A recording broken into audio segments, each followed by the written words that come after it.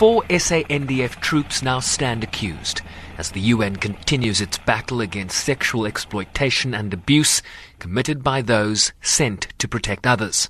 Stefan Dujarric is the UN Secretary-General's spokesperson. The UN mission in the Democratic Republic of the Congo has received 4 allegations of misconduct, including 3 allegations of sexual exploitation. These allegations involve military peacekeepers from South Africa.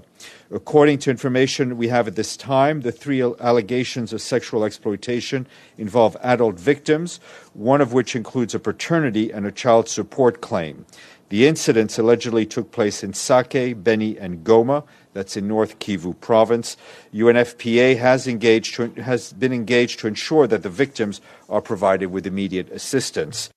The UN says it was informed of the allegations late last week and immediately appraised South African authorities that, as the troop contributing country, is responsible for investigating and prosecuting all allegations against its military personnel.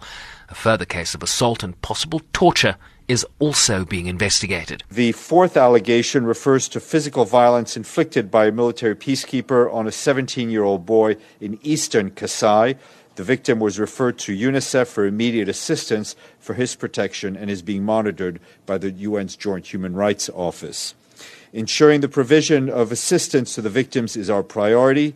The UN mission and other UN agencies and partners, with the support of the victim rights advocate, will continue to maintain the well-being of the victims and monitor their needs.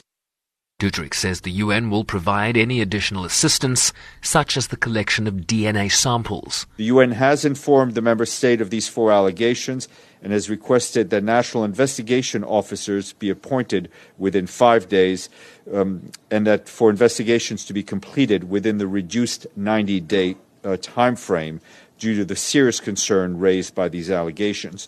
And that would be done jointly with a team from the UN Office of Internal Oversight Services. The SANDF has long maintained that criminality and ill discipline within its ranks will not be tolerated. I'm Sherwin Bryce-Pease in New York.